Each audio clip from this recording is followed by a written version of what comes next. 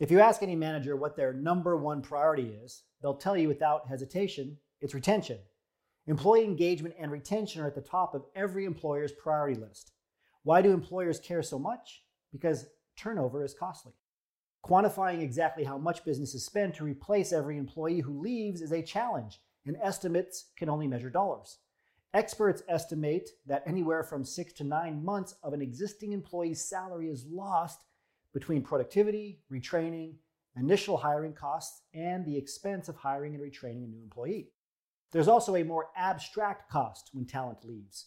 They take their institutional knowledge with them. This puts a ceiling on the speed and quality of the work that can be done. Every company wants to attract and keep the best talent. If you can send the message to employers that you are looking to stick around, this is going to give you a definite edge in your job search as a result.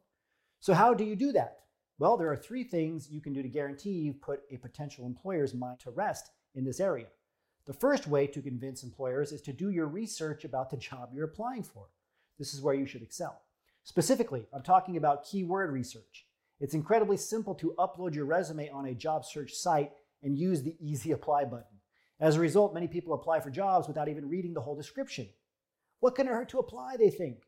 And that's why 99% of Global 500 companies use applicant tracking systems, or ATS, to discard hundreds, if not thousands, of applicants automatically. The artificial intelligence that does this is using one thing and one thing only to determine what's a good fit: the words that you put on your resume. So if those words don't match the words in the job description, you will not make it past these ATS filtering systems, period. But I'm not just talking about keyword research. The second thing you can do to show employers that you're as invested in them as you want them to be in you is to research the company. Dig in. Again, this is where you can excel. From their social media to their press releases, find out what they've said about themselves. See what others are saying about the company too. You can use new websites like Blind to learn more about the company. Okay, so introduce yourself to an employee who works there, and after building some rapport with that person, ask for an informational review. That's something you can do beyond going to websites like Blind. Ask questions and draw conclusions. Only then will you be able to anticipate what the company is looking for in a candidate. Mention a quality or skill you have in your cover letter, your resume, and in interviews that will assure them you can solve a problem that they are facing, which they tell you what they're looking for on the job posting. Armed with the research you've done, when you make it to the interview stage, it's time for a third and final but very powerful step. Anticipate their needs. Address these questions even if they're not asked. Ready? Number 1, what attracted you to this position? Number 2, why did you leave your last job?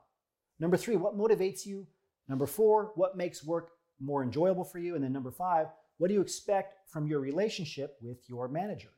Use what you've learned about the company and its current needs, and use your answers to demonstrate that you know what you're getting yourself into. You want to make sure that you can say, this company is my top choice because of XYZ reasons, and I see my personal values reflected in the mission of this company. This takes us to the end of today's transition report. And as always, remember the value of postings are thinking and acting as a successful industry professional.